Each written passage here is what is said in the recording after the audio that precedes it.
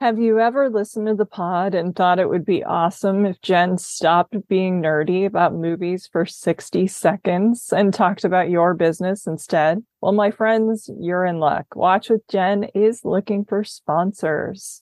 Do you own or run a theater, bookstore, film fest, website, school, physical media firm, pod, streaming channel, or small business that might like to advertise on Watch with Jen? Whether you're interested in sponsoring one episode or several, please reach out. You can get a hold of me at contact@filmintuition.com. Thanks so much. Hey, this is Jen Johans at filmintuition.com and Film Intuition on social media and Letterboxd. And this is Watch with Jen.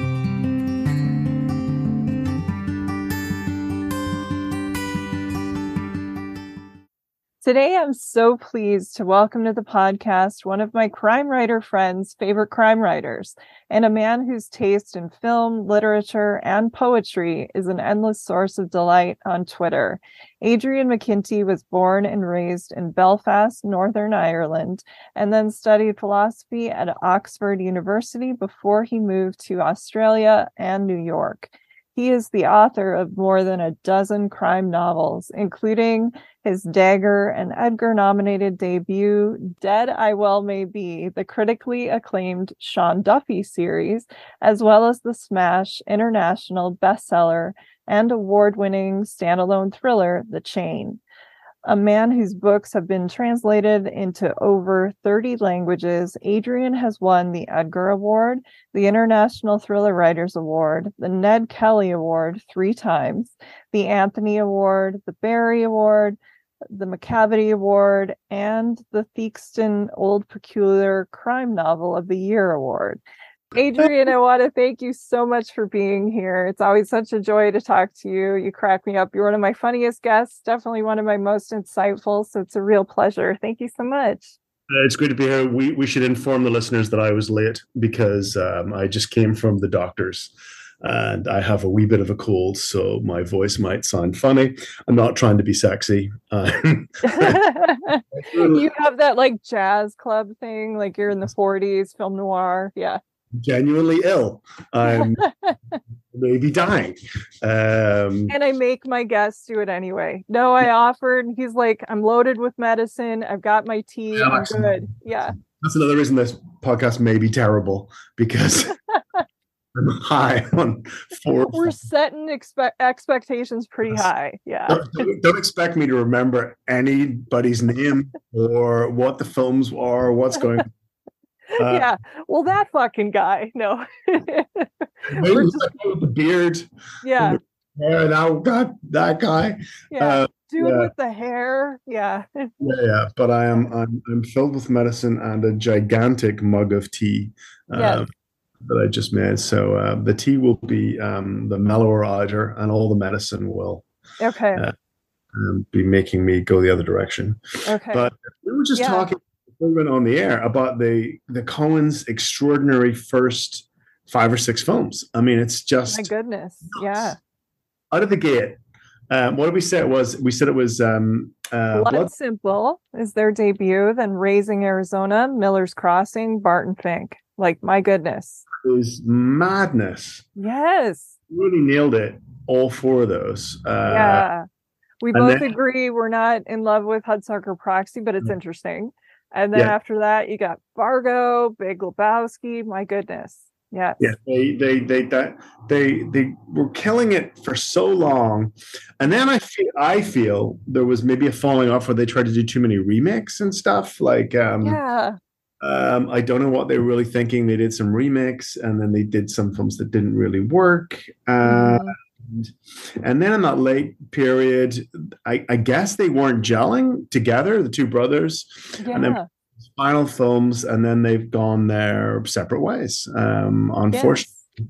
Although there is a rumor that they are coming back next year to make a film together. So it should be very cool. Yes. In 5 years without a Coen Brothers film, without an official. I know, pretty crazy. Yeah. Period since what's the date of Blood Simple?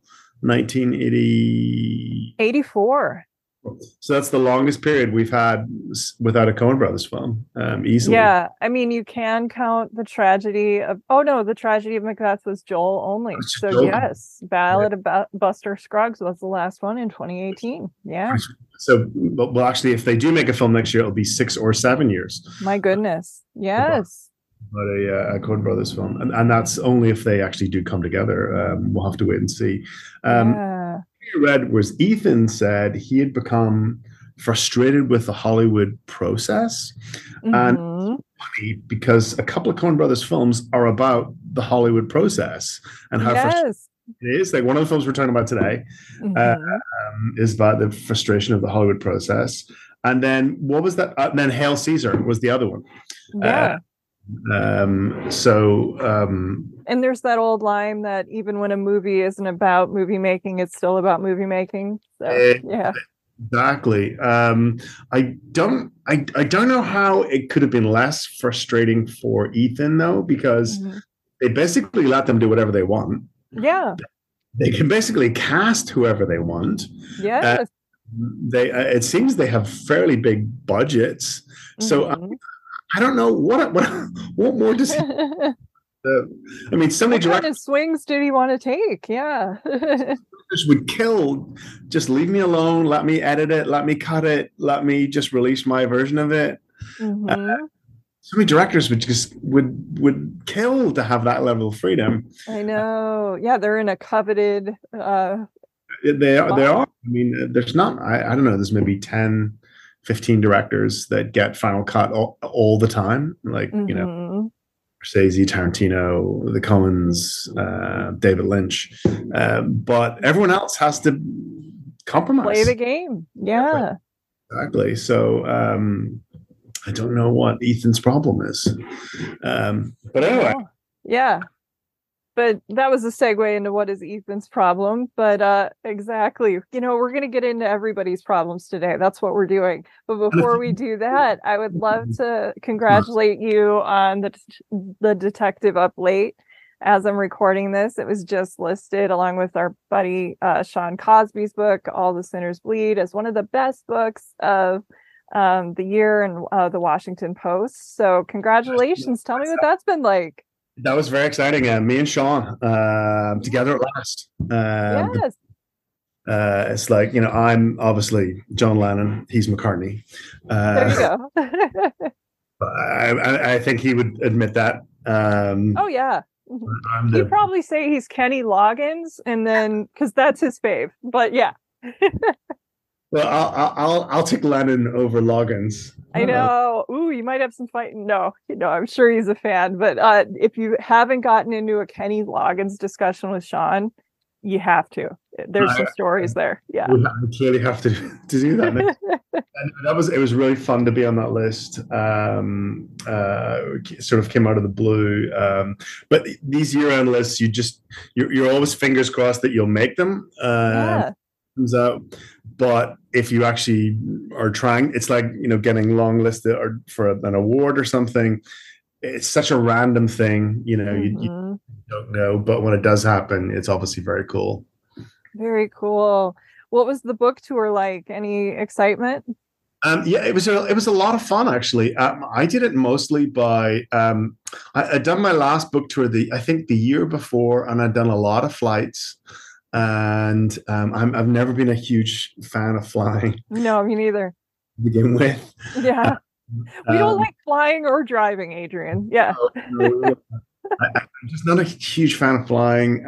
It's not just the actual being on the plane, but the whole check-in thing and the You have airport. to get there so early and So this time I did my tour all Amtrak, and ooh, that's cool. I took the train to Boston, and I did some Massachusetts states, and then I went south to Philadelphia and did some dates down there. And so it's so much more civilized. It's slower. Yeah. Uh, it's a lot slower, but that gives you time to read, look out the window, and all that stuff, and just so much more civilized, I think. Yeah. You know who else sold me on train travel was Allison Anders, the filmmaker. she like loves it. She's not a big flyer. And so she was telling me, everybody needs to do the trip across country on the train. And she grabbed her Criterion postcards and then sent everyone a postcard from a different spot. So I have one, like I think a lot of people have them from all over the country from her. So she's like, everybody go by train. And she likes, you might get inspired by people, you have conversations. Yeah. You do. You have a lot of people. I've almost done the trip. I've done it from New York to Chicago and Chicago to Denver. So I've almost made it all the way across. I just still have to do Denver to, I think it goes to Oakland. Okay. So I still have to do that leg, but I've almost made it all the way across. And yeah, it's fantastic because it's people who are nervous, don't like to fly. A lot of people like that on those long trips, and a lot of people who driving licenses have been taken away for DUIs or other reasons. So characters for future novels. Yeah, exactly. So there's a lot of and a lot of Europeans that are more into the train. So doing that. So yeah, it's quite fun and to do the trains. And I haven't ridden an overnight for a while. Okay. But I remember the last overnight I did, Amtrak do incredible breakfasts. Like they do really fantastic. I am a breakfast person. Like I'll have breakfast for dinner. So you're selling me. Yeah. I'm a breakfast person too. They do fantastic French toast. At least on the train, they had a French toast master. Mm-hmm. And wow. I was sitting in the car with all the other people having breakfast. And I was going, are you guys digging on this French toast? It's incredible. It was fantastic. It was like an inch thick French toast, but just so soft and incredible. And I guess that's one of the big things as well about those Hitchcock films. North by Northwest. And they're he meets Eve Marie Saint at. Does he meet her at breakfast? No, he meets her at dinner. Because there's that line about they changed it to never talk about making love on an empty stomach or something like that, and it was changed. But yeah. It's so funny because they say that North by Northwest is a kind of ripoff or Hitchcock's own remake of the 39 Steps, and really? And there's a lot of he was kind of playing with his old plot lines a lot. A lot of beats that are very similar. Like, guy on the run gets on a train, meets a girl. But in 39 Steps, it's hilarious because with the handcuff and the But when he goes to her and says, "I'm on the run from the police. Can you help me?" And the trope nowadays where she would say yes, and in 39 Steps she goes, "No, I'm not, I don't know who the hell you are or what you've done." Exactly. People immediately just like, "Oh, okay, yes." And in a modern movie, that would be a meet cute, where like, oh, you just shot somebody, like, I'm gonna bring you home for Thanksgiving dinner now.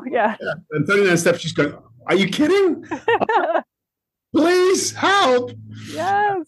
I think is so funny. Of course it is a meet cute because then they do get together. They end up handcuffed. Exactly. Yeah. That's Hitchcock. Yes. Wonderful film. Anyway, that's not what we're here to talk about. Not at all, but I think, it kind of works for our first plot a little bit because you could sort of see Barton Fink riding the rails and like talking to people about fish on his way from New York as a playwright to Hollywood, where he's kind of the Clifford Odets type writer who has been brought out there to write for $1,000 a week. So lured, seduced by big bad Hollywood and stays in a hotel, and it kind of reminds me of something another friend, Megan Abbott, loves to put on her posts, like when she's on a book tour, which is like every hotel is a haunted hotel. She takes all these creepy photos, and so he's in a hotel that might as well be hell. So talk to me about Barton Fink. Well, I've got so much to say about Barton Fink, but I'll try. Oh, right. And I've got more to say about Barton Fink than I do about. Me too. Yes, much more. I watched both on Sunday, and Barton Fink, it's still is very strong for me. Yeah. I I'm don't. kind of ho-hum on Llewyn Davis. So yeah, this might just become a Barton Fink podcast. I'm just kidding. So, but the reason we wanted to do both because Creativity. It's artists who are blocked lives and they can't move on. And for Barton Fink, it's great because the meta story behind it is that the Coens are writing Miller's Crossing. They have massive. They're on a deadline to finish Miller's Crossing because everything is rolling. The studios have given them money. They're starting to cast the script, and instead of finishing the script, they go off and write this other movie about a guy who's working for Hollywood who has writer's block. Because they went to see Baby Boom. I love that part of it so much. Yeah, they were just like, let's get out of our heads and go to Baby Boom. And then like, what is that? And then they start writing this. Yeah, exactly. Diane Keaton. Yeah. Maybe amazing. Yes. Not her finest hour, Baby Boom. No, but I enjoy it. It's one of my favorite sick day movies, really. She doesn't need a finest hour. No, she's always worth watching. Sam Shepard, yeah, Spader, Harold Ramis. I mean, what more do you want? You could have quit acting in 1980 and still being like icon. Like right after Reds and all of those. Come on. Yeah, exactly. I mean, she nailed it. Yeah.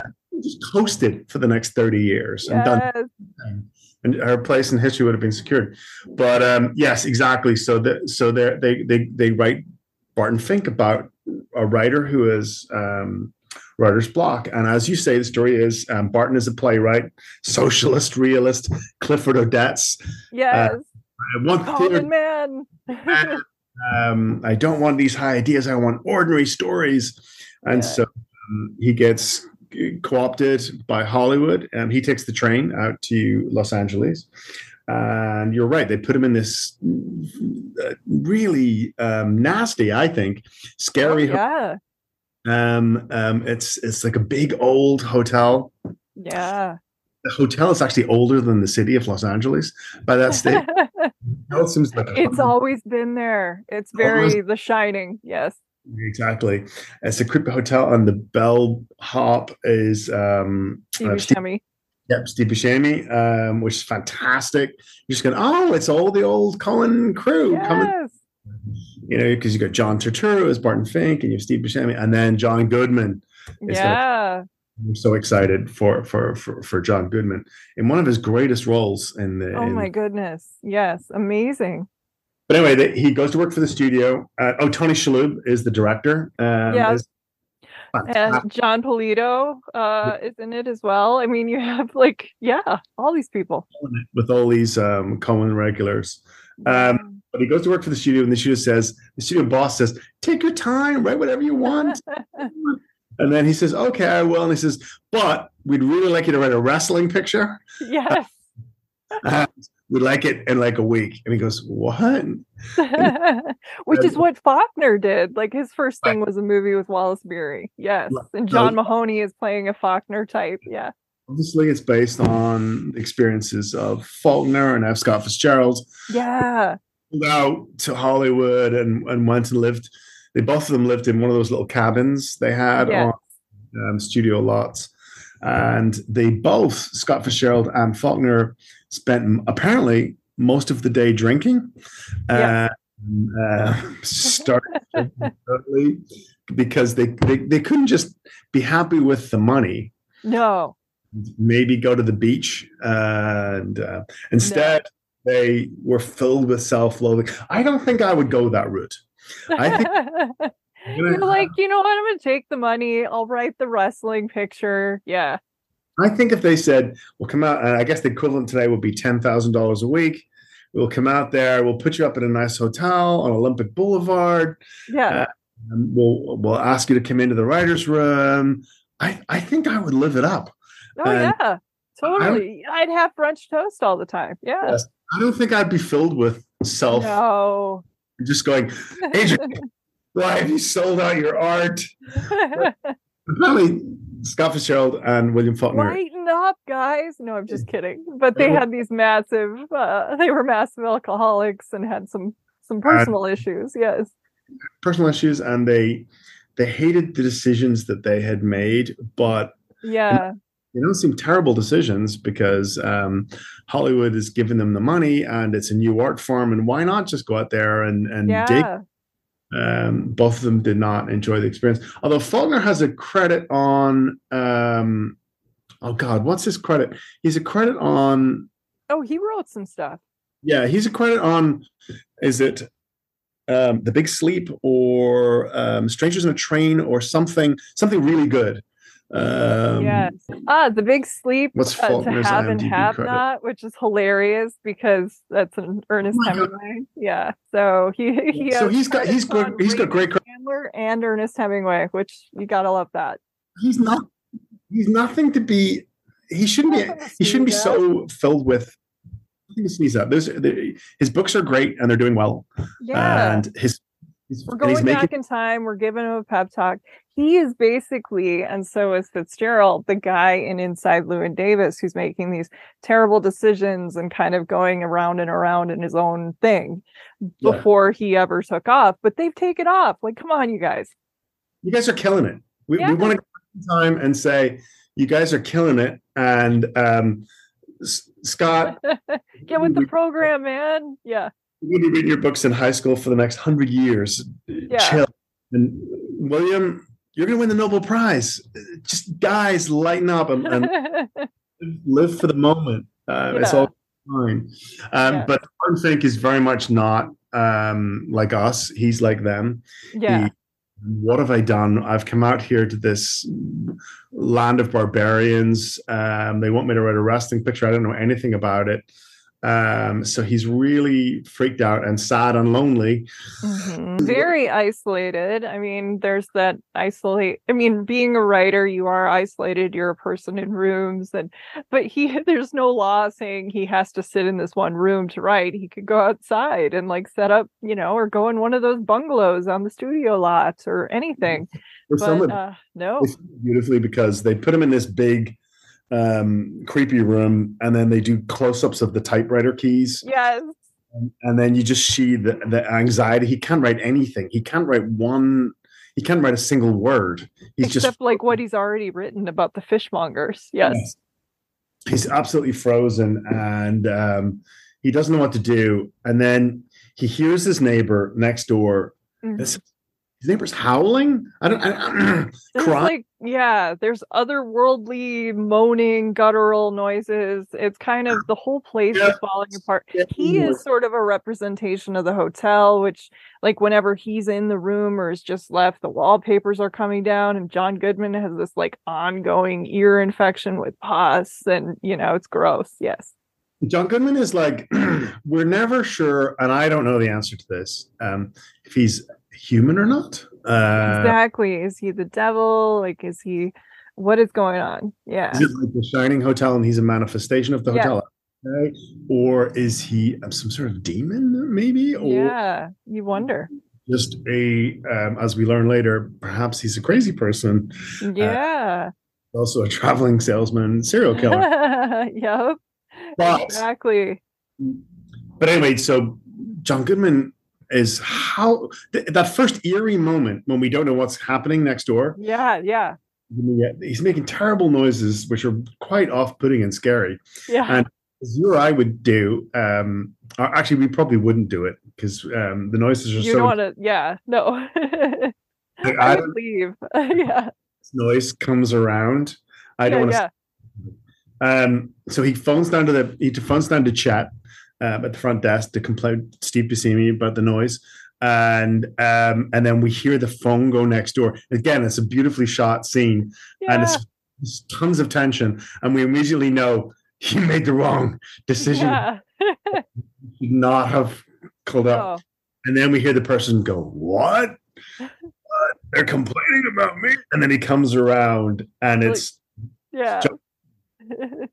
who, in fact, couldn't be more charming.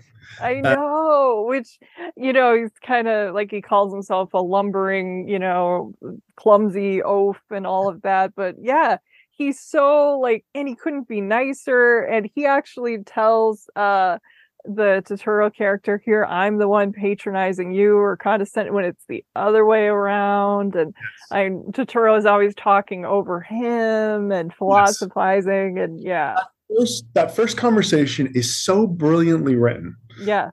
They're talking across one another, and we see both of their characters revealed really, really well. Yeah. It's brilliant. It's absolutely brilliant. And we see, and John Goodman is really impressed by John Turturro, by Barton Fink as a writer. He's just, oh my God, I'm so excited.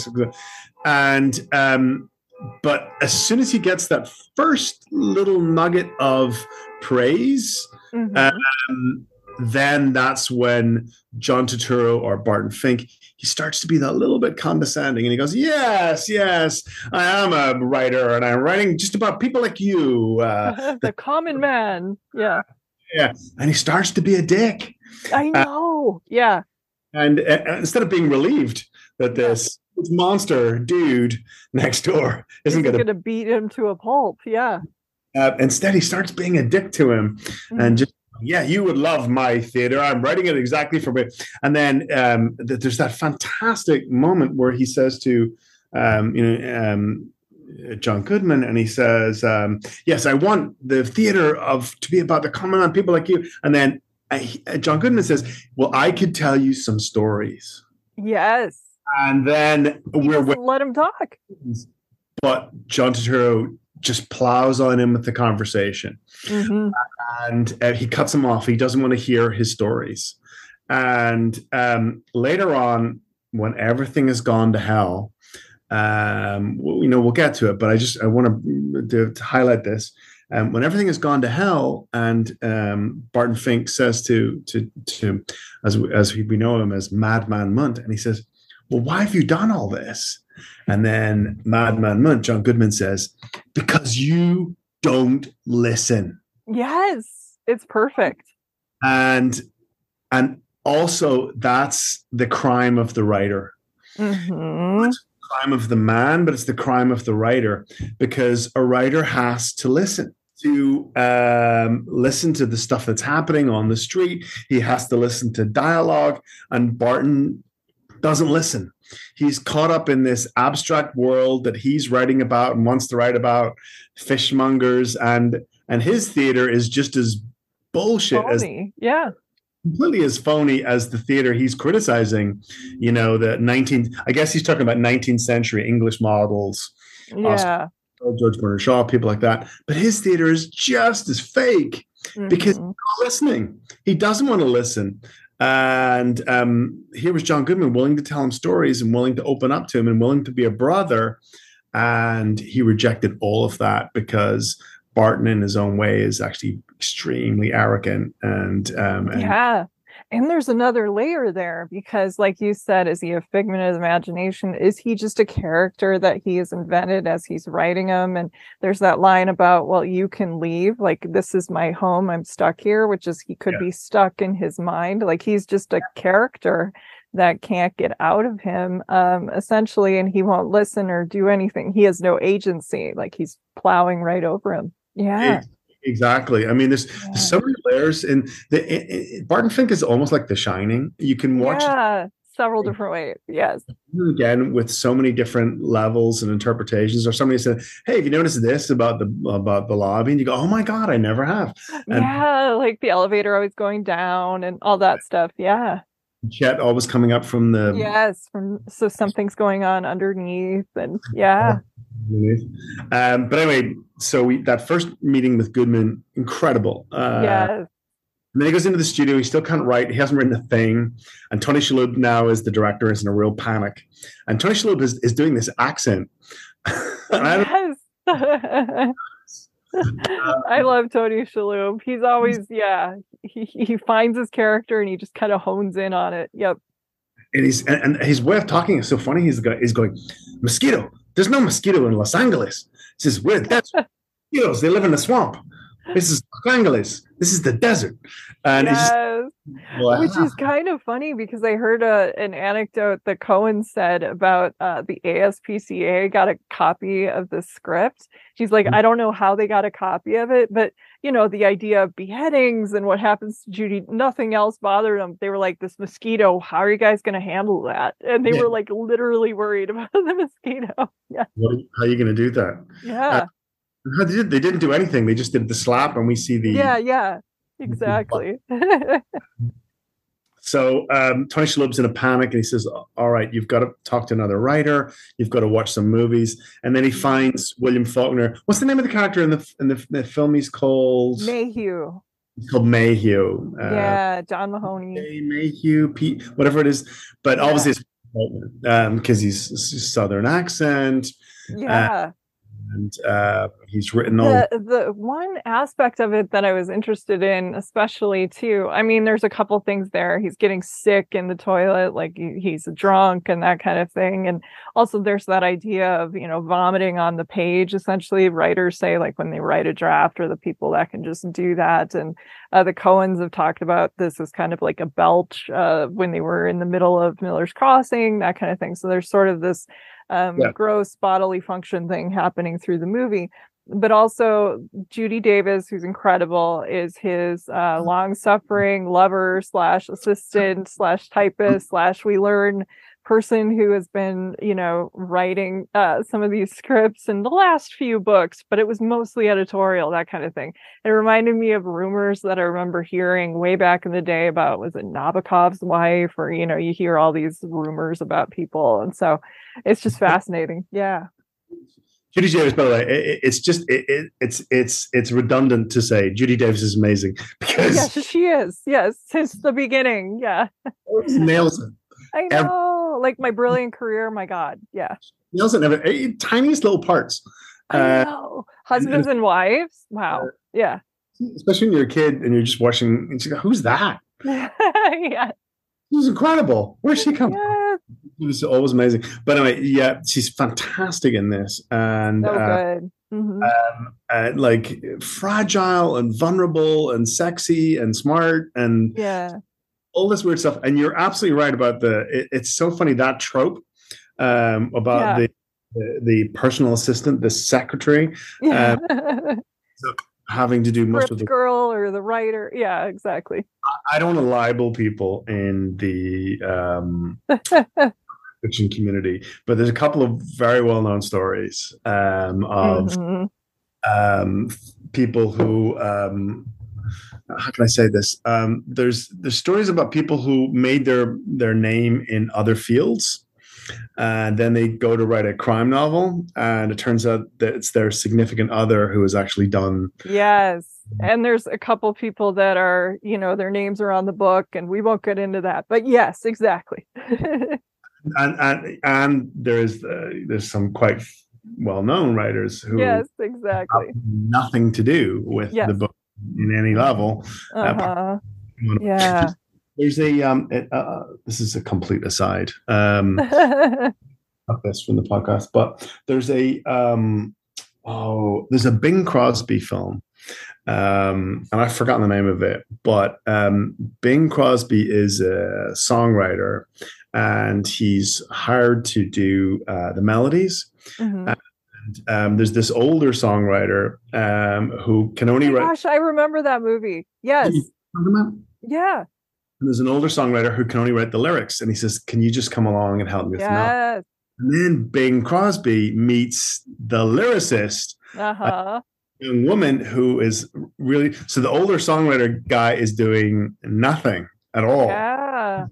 Two people who don't know. One of them's doing the melody and one of them's writing the lyrics. And I saw that. Did you see also Kieślowski's Blue? Yes. With Julia Binoche, where we find out she's really the composer, which is fascinating. Really, yeah. I had that experience on a ghostwriting job once. Yeah. I had been given an outline that I had to do some writing on, and then years after the book came out, I met another writer who had done the outline. So the person that had whose name was on the book, they Had nothing. Yeah. done nothing. Yeah. They hadn't done the outline. They hadn't done the writing, and I'm sure they hired someone else to do the editing and all that. Oh Like man. Yeah. the punch Oh, up. I know. Um, Then you want to be like Dustin Hoffman and Wag the dog. You're like, I want the credit. Yeah. Bad. Yeah. exactly. I can't remember. I think that Bing Crosby film ended with a happy ending. I'm pretty sure they got together. I think so. Yeah. So I I think saw that. it forever ago because yeah, I had a relative who loved Bing Crosby and had all those movies. Yeah. But anyway, Judy Davis is really writing the screenplay. Yes. I know, which is such an interesting character. Yeah. Because in Barton Fink, the William Faulkner Avatar is just way too drunk. He Yes. really is. He starts drinking from his flask at lunchtime. Yeah. Yeah. Uh, so he's too wrecked to do anything. Mm-hmm. So Barton Fink is appalled by this and aghast, but then he starts falling for Judy Davis and is very protective of her because she's Yeah. his self-loathing, Mayhew's self-loathing extends to violence against her. Does he? He Does he? swats her. Yeah. There's a SWAT in the woods at yeah. Right. So Barton Fink obviously is appalled by this, and he's really in a bad place because Yeah. great hero is a complete drunk who is Yes. also and domestic violence guy. Yeah. Yeah. And meanwhile, he's in Los Angeles trying to write this wrestling movie. He doesn't know anything about how to do it. And and we get all these scenes of him staring at the typewriter, unable to write anything. And his only friend, apart from Judy Davis, his only friend is the guy next door, who keeps coming over. Yes, I know. It would be a sitcom essentially. If it's like a buddy comedy, but the Coens put everything in a blender. Yeah, and I love that too. You're pointing out how inauthentic it is, like he can't write and all this stuff. But what's funny is his like authentic self or what he thinks it is because he's so pompous, like, oh, the fishmonger is so authentic. Well, that's completely bullshit too. Like it's very inauthentic. And so he was kind of in this situation a little bit in New York, but it's just an environment that he knew. Or wasn't. I mean, we weren't really hanging around this character back there too. Yeah. I mean, it's really interesting. It's also very confusing to us, and it's good that we're confused. Yeah. Because we don't actually know if he's a good writer or not. Exactly. No clue. Because the little fragment of the play that we see at the beginning seems cheesy. Very cheesy, yes. Super cheesy to us. Mm-hmm. So we don't know if he's any good at all. Yeah. Yeah, because you're so insulated when you're in a scene, you don't like have any context for was it a good movie? Was it a good play? Was it a good book? Yeah. And the whole movie is about the writing of the screenplay. Yes. And they don't let us read the screenplay. Mm-hmm. They let us read the opening page or half page. And then when he gives it to the studio, there's a lot of water out of the bridge until this point, but that we have to go into. But when he gives to the studio, everyone hates it. Yes. Everyone hates it. I know. The director hates it. The head of the studio hates it. Polito, who's the real head of the studio, is the secret, the guy who's actually running everything. Mm-hmm. Hates it. They all hate it. So fantastic because it's an absolute bomb. It's an artistic failure. Yeah. We've had this whole thing about, which is so great. I love this because Oscar Wilde said this thing, and he said, "Bad art is just as sincere as good art." I mean, that's true. He really thought he had done something here, Barton Fink. I know. Yes, he thought this was his masterpiece, and he wanted to go out dancing, and He's on the phone to his agent, and he says, "This is the greatest thing I've ever done. It's fantastic. I'm so His agent is going, really? You're wrestling picture for Wallace Beery? Are you sure? And he says, because yes, it's fantastic, it's brilliant, this will change the world. And his agent's going like, calm down, like maybe like just take a few breath. Yeah. cup of tea, just because his agent knows this cannot be a good thing. And then everyone that sees the screenplay also is horrified. But we don't know. Maybe it is. Maybe it's a wrestling picture masterpiece. Yeah, it's kind of a MacGuffin. It's like the thing that he needs to achieve, but that it's about, like, the whole movie is about the screenplay or him doing it, but we don't actually, they don't put a quality on it, which I think is really important, because I think a lot of people want to, filmmakers and stuff want to tell you what to think, like, well, this was a good thing that he did or something. Yeah. It's like, well, usually in those films, but whenever they do a movie about a writer, and they're usually pretty bad. Yeah. But it's always about the writing of a specific book. And I don't know how you would film that, because it's just somebody like at a keyboard or walking in the woods or having or something. Oh, but my God. I know. It's like, we sit in our pajamas and we write. It's not that, not that cinematic, people. Yeah. Whenever they do those films, it's always for a project which is good. It's like, it's always like catching your eye or something. I know. Not the stuff you do to actually get paid and whatever. Yeah. Not something which is this B picture wrestling film that was supposed to run on a Wednesday night behind the film. So it's supposed to be terrible. And Barton's is so bad that they can't even make it at all. It's like, it's like even a B picture wrestling film for Wallace Beery, it's so terrible it's unfilmable. I know. And then he kind of like enters, I mean, you can get a little Kafka-esque here, but he like enters another prison essentially, or another hotel, because it's like, we're going to keep you under contract and you're going to keep writing for us, but we're just never going to make your stuff. And that actually does happen. They can keep people under contract, like an actor's show can get canceled, but you're still under contract with the network, and like, well, we're just not going to put you in anything this season. I heard the craziest story about Blazing Saddles, and do you know that story? No. The TV show? No. So they Blazing Saddles, it's a huge hit. Yes. There's a clause in the contract that if it's a huge hit, the production company has an option to make a TV series out of it. But Mel Brooks obviously does not want them to do it because he thinks it's going to just be terrible ripoff. And so he opposes it with every fiber of his being. And they start going into production of this TV series, which never airs. And they make, I don't know, like 16 episodes, which never airs. And then they realize that as soon as the production on the TV show stops, the option goes back to Mel Brooks. So then they said, all right, let's make another season. So then they make another season. Oh my goodness. What a waste of money. Jeez. Which they know will never air because it's so terrible. And then Mel Brooks does this lawsuit. And he says, look, it's not even funny. They're doing these things, it's a completely fake TV show. Mm-hmm. And so they have to hire writers to make it not so bad that they would lose the lawsuit, but not so good that it would ever get on television.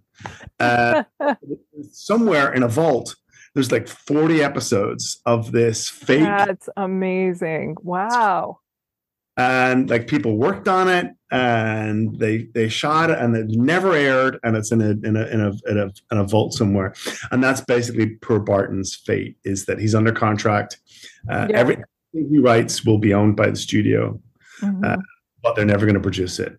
And then he says, the studio head says, not until you grow up a little, which I think means that until Barton starts playing their game. Yeah. Which he should. Yeah. I mean, that's why they brought him out and put him under a contract. Yep. It's funny. When I first saw the film, I had so much sympathy for Barton Fink as a writer. I just thought, oh my God, this poor guy. Imagine if you were in that position. Yeah, yeah. And then And you're an adult and you're like, you're getting paid for this? Yeah, come on. Things I thought, oh, dude, you should be doing that dancing thing every night. Yeah. Yes. And I love that it's going on while at the same time, like Pearl Harbor is happening, like much more important things in the scheme of things are happening, but he's so myopic, like he's just thinking of this one thing. Yeah. And we should talk about John Goodman. Yes. So Barton doesn't listen to John Goodman stories, to Munt stories. And then John Goodman says, look, I have to leave. I'm a traveling salesman, so I have to go out of town. And this is Barton's only friend. So he's like dejected. Well, there's kind of a romantic there's a little bit of a homoerotic component. Like they even like wrestle. And then John Goodman uses the phrase about being well endowed, which I find, an interesting turn of phrase there. And the Coens joke that that's their sex scene in their career, which is hilarious. But yeah, so he has to go on the road and Barton's going to miss his friend, gives him his parents' info, which is amazing. Yes. And Barton's so sad because his only friend in Los Angeles is leaving town. Yeah. And you're like, this is very funny because he says, I can teach you some wrestling moves. And then when the cops show up later and he says, what was the relationship between you guys? Yes. No relationship. Wrestled a bit. And the cop just goes, you're a sick fuck. Yeah, you're a sick fuck, Fink, which I think is such great. Yeah. Like it's almost worth the line. Like that's the name. Like you wonder what came first, that line or the name. Yeah, perfect. Yeah, it's so good. And so he goes off, and then the cops show up, and it turns out that John Goodman is I guess there's a lot of there's a lot of models for this in real life. I mean, traveling salesman. Yep. In the 30s, 40s, and 50s, there actually are a surprising number of traveling salesmen serial killers in American history. Bananas, but yeah. Bananas, but there actually were. Yeah. Be careful who you have French toast with on the train, you guys. Yeah. There were precursors for this. And he is one of them. And he's a serial killer. And then when the cops come and they handcuff Barton Fink, and then John Goodman appears back, and this is when the movie takes. I don't know. Would you say it's a controversial turn, or a very surrealistic turn? Go into, I don't know what you would call it. Would you go into magical realism? Would you go into surrealism? I'd say surrealism, but is it also an allegory? Like, what is it? Yeah. What is happening is, again, some people say is the second half of the movie just completely a figment of his imagination. We don't know. Has he had a break? Yeah, he's had a mental breakdown. But also I feel that we've had clues along the way for this to be happening in the real universe because of the peeling, because of the sort of the inferno nature of the hotel. Yeah. For sure.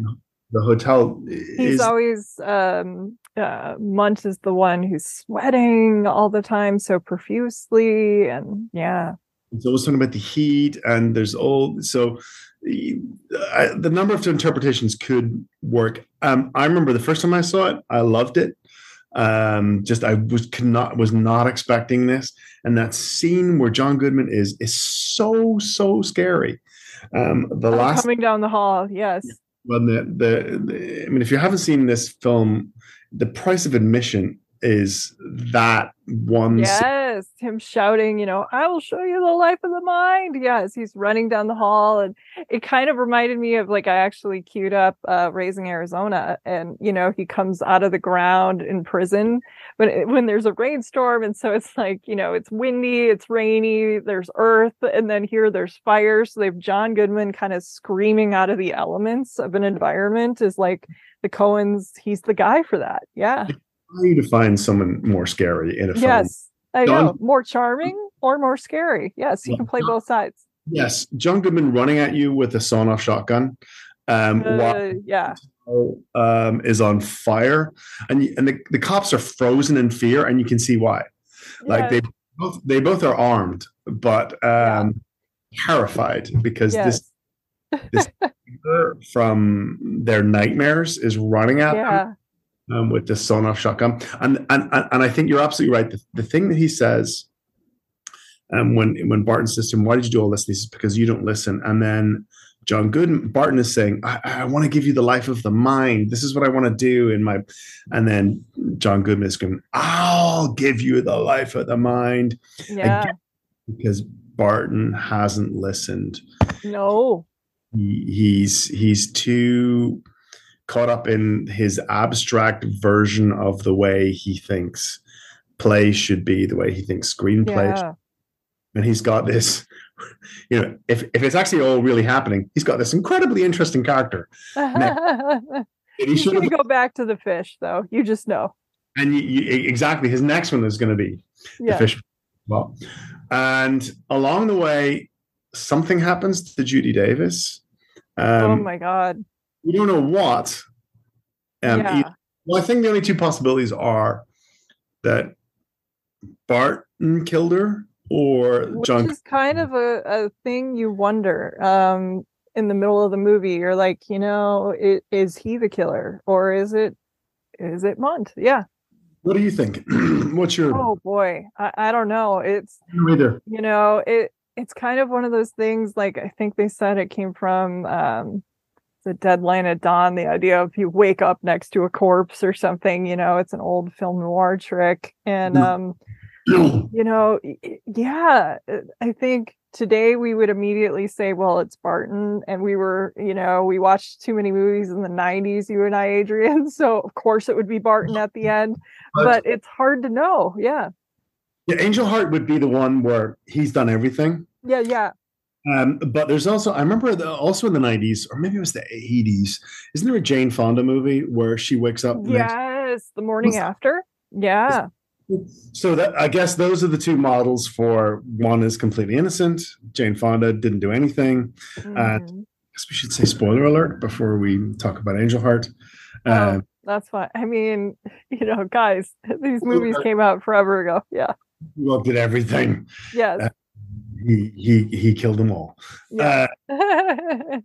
But so that, I guess those are the two tropes here. Completely innocent. I don't know what the answer is for this one. No. And I don't think they would want you to know. They might not know. Yeah, exactly. Like I said, I watched this a couple of days ago, and my feeling is that he did not do it. Yeah, I would put it on Munt, but I think also part of us just wants to. Yeah. Yeah. And somehow, and then, so Barton, it's so great at the end because his film career has gone horribly wrong. His writing career has gone wrong. His only friend in the world, is an insane serial killer. His mother is dead, and possibly he has her head in a box. Exactly. We don't know that either, which is another fabulous trick. Like, most filmmakers would immediately tell you what's in the box. Oh yeah. And the other line I love is when John Goodman says, "I lied, it's not mine." Which is kind of, that could be read a few different ways too. Yeah. And then there's that. Oh yeah, we forgot to talk about the room. In the room, there's basically just a typewriter, a bed, where he gets handcuffed to later on. Picture. And the picture is we're in Los Angeles, but we're nowhere near the ocean. We're in some horrible part of the city where we're like downtown LA. Yeah. The breakers. We can't. Yeah. But to compensate for that, they've put this cheesy picture on the wall. It looks like a postcard you would send somebody from a train. But yeah, it's the back of a woman kind of using her hand like a visor to block out the sun as she looks at, sparkling waves. And the picture, we finally see Barton at the end go to the beach and sees a bathing beauty. And he asks her, and I love the phrase, because he compliments how beautiful she is, and "Are you in pictures?" And she laughs like, "Don't be silly." But the word picture is, has a double meaning there, which I love. and then Barton, the camera pulls back, and Barton's at the scene with her, and Yes, from behind watching, just like he was at his desk. at Yep. his desk watching, and so again we're left with this feeling, what's Yeah. Mm-hmm. it's a film that really makes you think and enjoys multiple interpretations and multiple watches. And Yeah, it's perfect for like an intro 101 film class or something where you'd make your students, you can say like movies aren't puzzles, there isn't one answer, but just like, what do you think all of this means? And you'd get 30 different papers back, which is great. also, I think we've done a little bit disservice. It's also funny. Yes. All the Coen movies, even stuff like No Country, has a lot of humor in it. They can't help themselves. Yes. They can't help themselves. I mean, this is such a dark story about writerly frustration, writer's block, and murder, and your heroes and arrogance and all this stuff. Yeah, they love repetition in symbols and words and phrases and everything. Yeah, there's a rhythm to their stuff. You can tell they love screwball. They're of course from Minnesota, where I'm from, so they love vernacular, listening to how people really talk. Yeah. Every scene with is it Michael Lerner as the studio head? Yes. I was killing myself. He's hilarious. My God. He's absolutely hilarious. Yes. Every scene with Tony Shalhoub as very funny. Yeah. Hilarious. Yeah. And there's so much comedy all the way through. You're right; they can't help themselves but be funny. So there's the intellectual enjoyment of the film, and then there's the story and the multiple readings, and then the jokes. Yes. So for me, it's pretty much a perfect film. I would give it an A. Yeah. Film that they stop writing to write this, Miller's Crossing, I also would give an A. That's actually my favorite. I would put Miller's Crossing and No Country are my two favorites. I mean, but Barton Fink is right up there, and Fargo's right up. I mean, there's so many. Yeah. Miller's Crossing. Have you had Megan Abbott on to talk about Miller's Crossing? No, I had Blake Howard on for that, but I should have Megan on, and we should do another episode because she interviewed them, and yes, she's fabulous. Yes. The DVD box. Yeah. I was on a Coen Brothers podcast for Miller's Crossing, which was a lot of fun. Yeah. Wait, this is also an aside, but have you seen the Blu-ray of Miller's Crossing? Yeah, they changed. So I keep both versions. I keep my original, the one from Fox, and then I did buy because it's Criterion and it's Megan Abbott, and I wanted the extras. But when I'm going to watch the movie, I watch the older one because I like the Jesus Tom, that line that they cut. Yeah. Yeah, exactly. In the warehouse when they. Yes. It's hilarious. Yes. A lot of the jokes. Yeah. I guess they thought they were being too flippant when they re-edited. Yeah, but come on, Mike Starr is fabulous. I didn't realize he did his own singing in the woods. Somebody told me that they made a movie with Mike Starr and asked, and and he got to choose his own aria, and it was like, wow. Yeah, he's excellent. And the Dane. Okay, I was going to say. Yes. He was such a scary villain, but then we meet the Dane. Oh my God! Yeah, terrifying. Yes.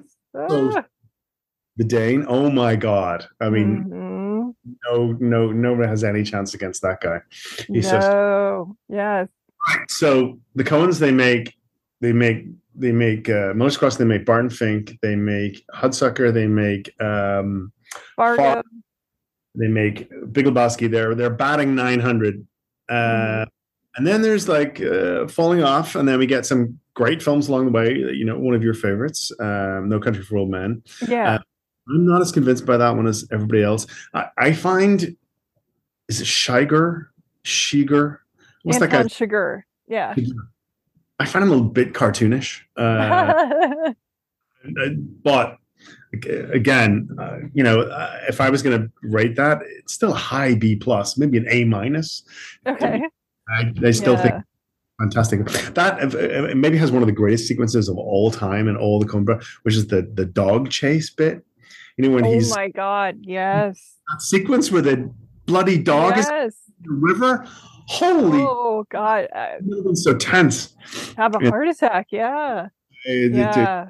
So many great, or the through the motel, with, I mean, there are a couple scenes. I Yeah. think also one of my problems with that film, No Country, is I mean, it's absolutely religiously copied from the book. Is the Hmm. off-screen death, and which is what they do in the book. Hmm. I found it so frustrating and irritating, and I'd read the book. In fact, I believe I reviewed the book. When the film comes out, they do it. They Hmm. they faithfully replicate the book, and I was going, "Oh my god!" I find this so annoying. Kelly When McDonald, you wanted to? No, not Kelly MacDonald. When Oh, our lead James Brolin is killed off. oh, the lead. Okay. He's Yeah. Oh, I actually love that. But I no, I really he's killed by you're the like, no. Yeah. he's killed by the Mexicans off screen. Not even killed by Shigur. He's I killed think by it's the about fate a little bit, and Carla, and yeah. and You're like, no, you don't do that as an author. Come on. Yeah. I find it very, very irritating. One of my favorite authors is this guy Patrick O'Brien, who wrote this series of sea stories. Uh, Uh-huh. they made one of them as a film, good film, Master and Commander, First of the Oh, World, yeah. Hmm. Russell Crowe and Paul Bettany, and there's a lead villain in that series of books he's the villain for about 4 books, and he does the same thing. He kills him off screen between chapters, and he just comes back and he says, "Yeah, he's dead." And then and I just go, "Oh, bro, that's so." For 4 books, we've wanted this guy. We've been waiting for the final showdown with this guy, and you killed him off screen. Oh no, that annoyed me. Oh, maybe I, that's why we didn't get the sequels. I don't know. yeah, but oh my God, can you imagine? Can you believe they made 6 Pirates of the Caribbean films, but only one? Jesus. Yeah. Paul Bettany. uh, yeah. That film is Where's the actually justice? Yes. because that film is really good. I think I know. It's Peter Weir. Yeah, of course. it's really good. Hmm. Anyway, Yeah. it's just And what. then we get to Inside Llewyn Davis here with the Coens. Yes, which is another movie about creativity. And they're from, of course, Minnesota, where I'm from, where Bob Dylan is from. So we have the folk music stomping ground of Greenwich Village, New York City. So it's 1961, Yeah. 62, something like that. It's before Bob Dylan has arrived, and Hmm. When he was like wandering around the University of Minnesota and stuff. yeah, Yeah. he's walking over those bridges between St. Paul and Minneapolis. Yeah. Yeah. Little coffee shops, and Yeah. decided to go to New York City yet. But he's written to Woody Guthrie, and Woody Yep. Guthrie said, "You should come here, young man." And but he hasn't, not yet. So the folk scene is exploding, and all these people could be the next big thing. None of them are yet, and I guess what Llewyn Davis has going for him, he can sing beautifully. Yeah. He can play the guitar well, but I guess what he doesn't have going for him is just that bit of genius, that thing to take him to the next level. That's something extra. Yeah. He doesn't have that, and Mhm. and there's that moment in the film where he goes to Chicago to see Salieri. What's that actor called?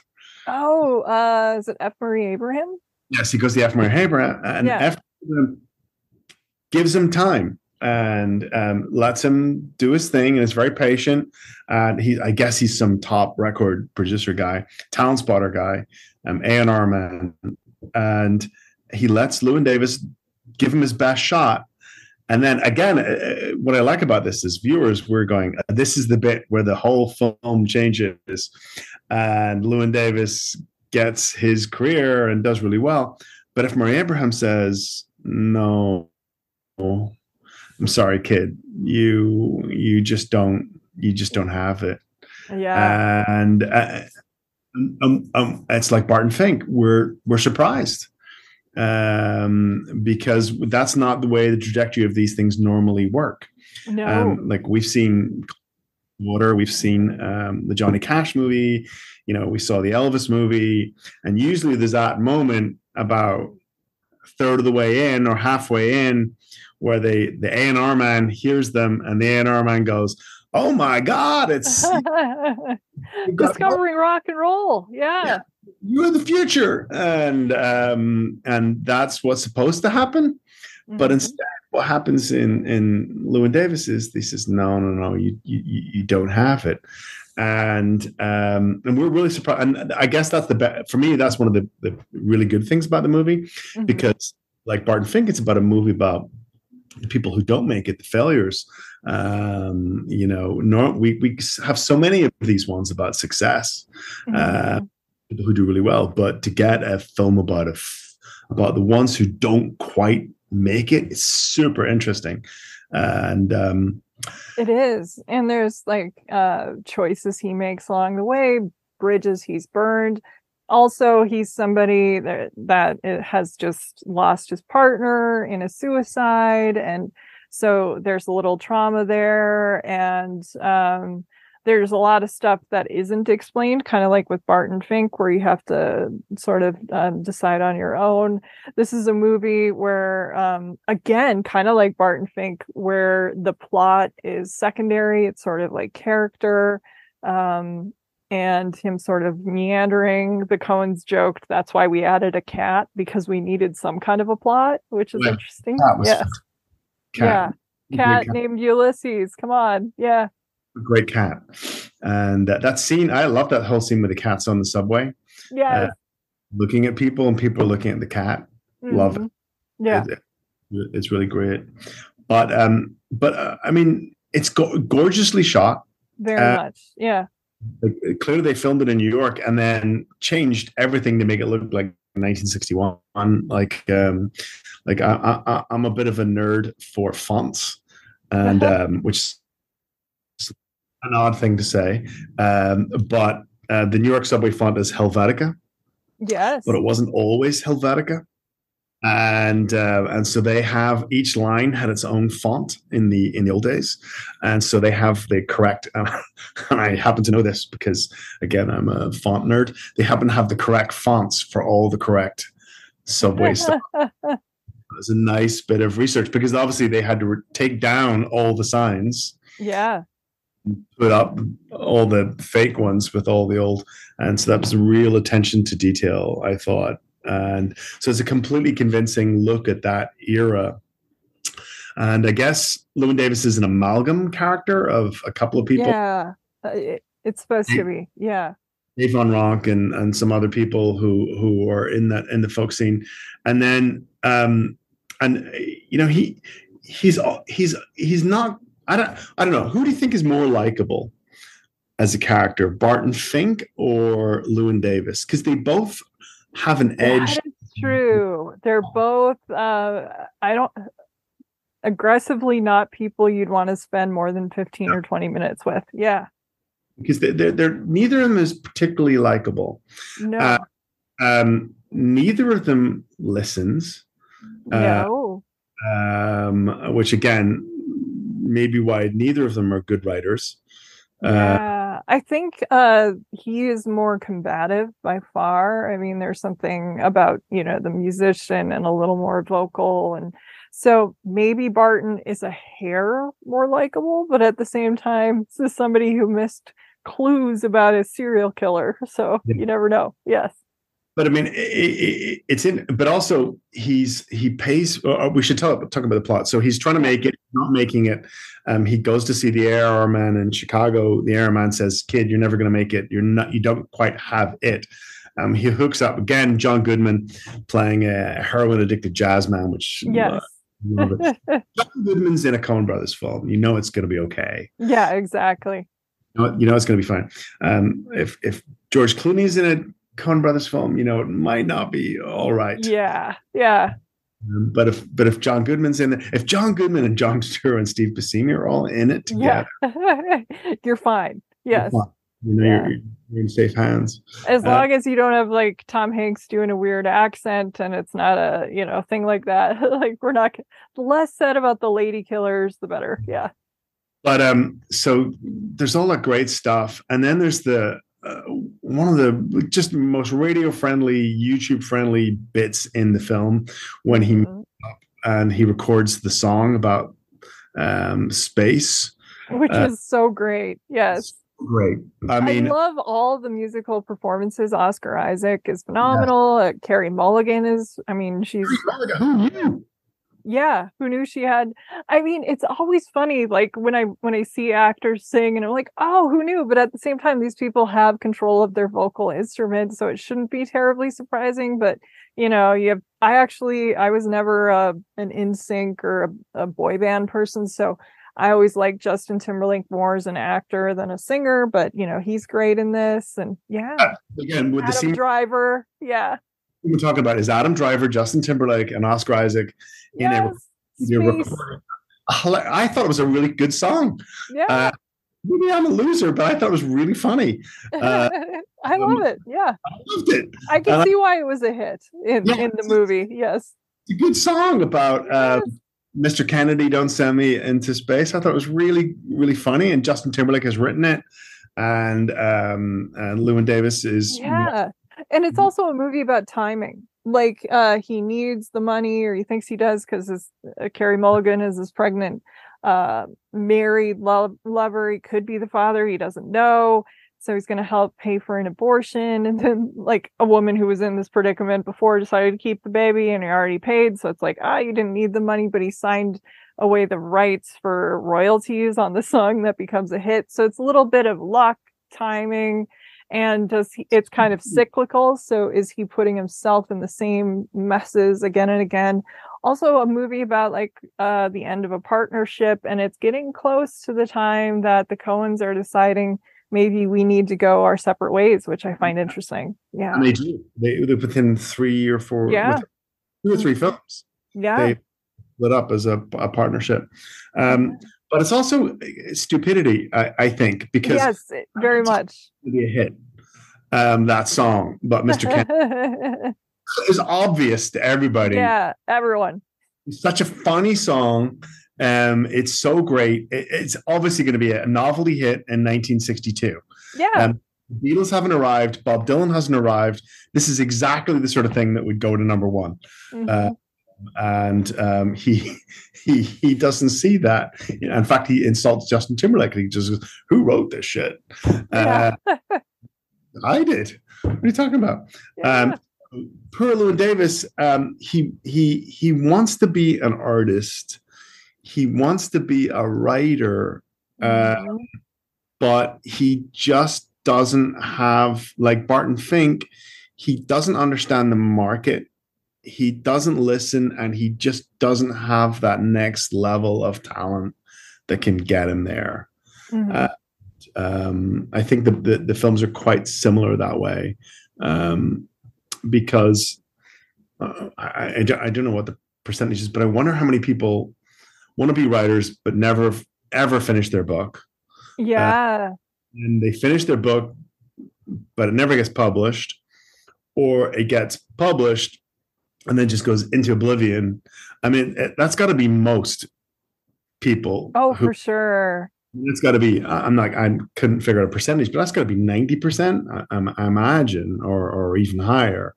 And so Barton Fink and Llewyn Davis are actually representatives of most of us. Mm-hmm. But, Bob Dylan, who appears at the end of the film, we don't see him, but we hear him, is very untypical. But we're not like. No, he's completely something. Yes, he's like out of space himself. Yeah.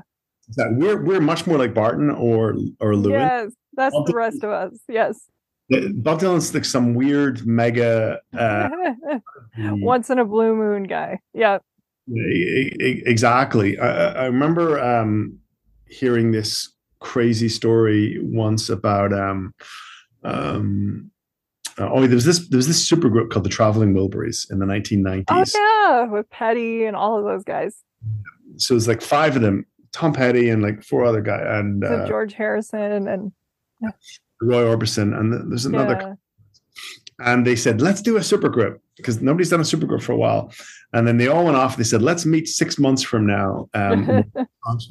So they all meet up 6 months later, and Tom Petty says, "Oh, guys, life got in the way. I was on tour. I couldn't write any songs." And Roy Orbison said, "Oh my God, I had such a crazy year, and I got one idea for a song, and I can't remember what Jeff Lynne, because Mike says, 'Oh, I had an idea for a song.' Blah blah blah." George Harrison says, "Well, I wrote a song." Blah blah, and they go, "Oh, thank you, George."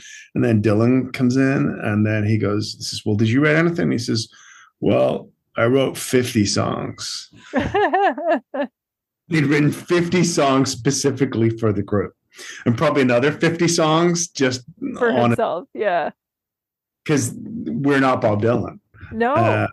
Weird Llewyn Davis and Barton Fink. So we can't be too hard on those guys, No.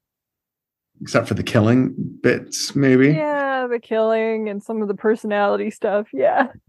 And he does for no reason. It's a non sequitur insult. He's quite mean to that lady. Yes. Like for no real reason. Not at all. Lashes out at other people because of this situation he finds himself in. Yeah. Here's a question. 5 years after the end of the film, what is Llewyn Davis doing and what is Barton Fink doing? Oh my goodness. 1966, New York, Llewyn Davis is doing what? And 1946, Los Angeles, Barton Fink is doing what? I want to say Barton Fink eventually played the game. Mm-hmm. And he's either Tony Shalhoub or he's in one of those bungalows and he's just doing okay. I don't think Llewyn Davis is ever he's gonna be like a janitor or somebody who works at the bus station. He might still try to, play. I don't think he's giving that up. Yeah. I think you're absolutely right. I think I completely agree. It's 1946 and Barton Fink has finally learned his lesson. Yeah. All the killings and everything have awoken him to maybe start listening to people. Exactly. In trolley cars and in outside movie theaters, and maybe you should start listening to people. Mm-hmm. And he started writing a proper demotic, a thing that people actually want to hear. And he's not a huge talent. He's not winning. No, he's a workman. Yeah, the journeyman. Yes, exactly. He's a journeyman screenwriter, and he's making a living at it.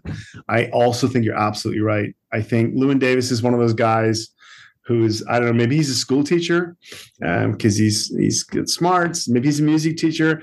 And then at the end of the day, when like some of the older students get around, Bob Dylan's on the radio and he's all bitter and he just goes, "Oh, that guy. Yeah. I remember when he showed up in the scene, and I don't know what the difference. I don't know what he has that I don't have, Yeah, exactly. And he still doesn't get it. Mm-hmm. Well, I don't think he's ever gonna learn. Yeah. He doesn't get why Justin Timberlake is going to be a pop hit, why Bob Dylan is going to be an album sales and of the next generation coming through. Exactly. And he's going to be the bitter guy that says that could have been me.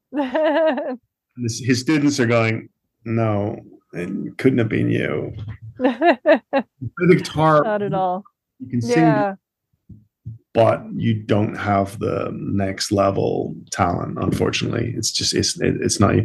Yeah, exactly. So I don't think so. Yeah. You were going to say something else there?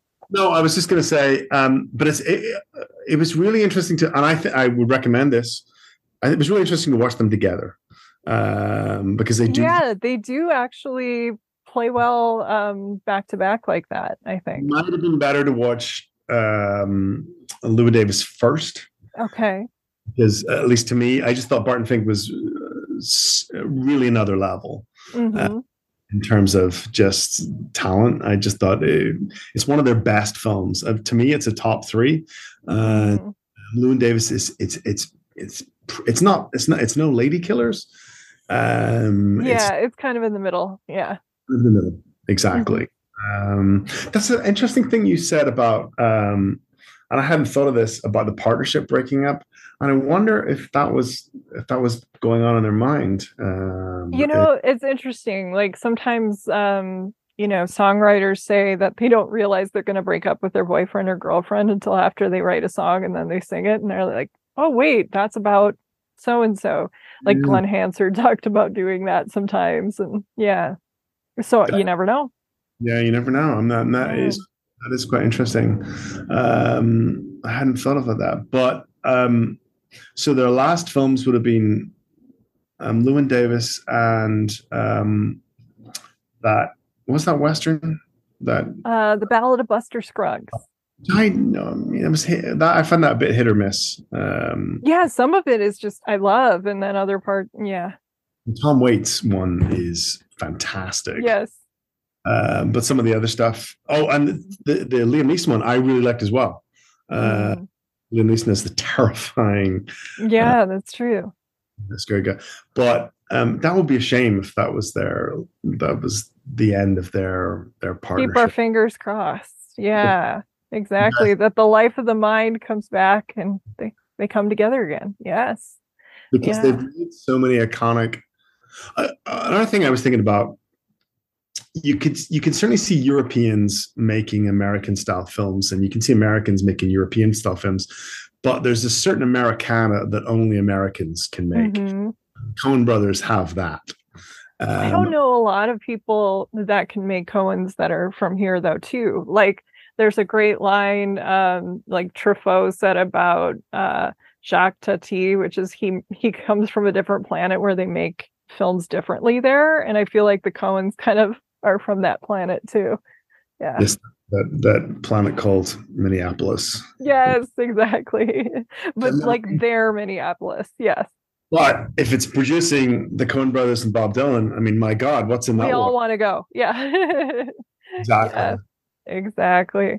Well, Adrian, I want to thank you for muddling through your cold. You're still brilliant. My gosh. So I don't know what kind of medications they gave you or what's in the tea, but you sounded fabulous to me. Thank you so much. Well, thank you much. Thank you so much for having me. I apologize for being late, but I think don't worry about it. I think it was key to get some serious drugs. Yeah, I hope you feel better soon. But thank you. If I think I'm on the downward slope of it. Okay, so, good. We'll keep our fingers crossed. All good. Yes. Thank you for having me. Yeah, maybe watch some Baby Boom and then write something like Barton Fink. Yeah. Yes, or any Dan Keaton film. Exactly. Yeah. Can't go wrong. I also want to thank everyone for listening, especially my patrons who support the show and help fund my research, equipment, film rentals, RSS fees, and more for as little as $1 per month at the Film Intuition Patreon, which is the home base for the show.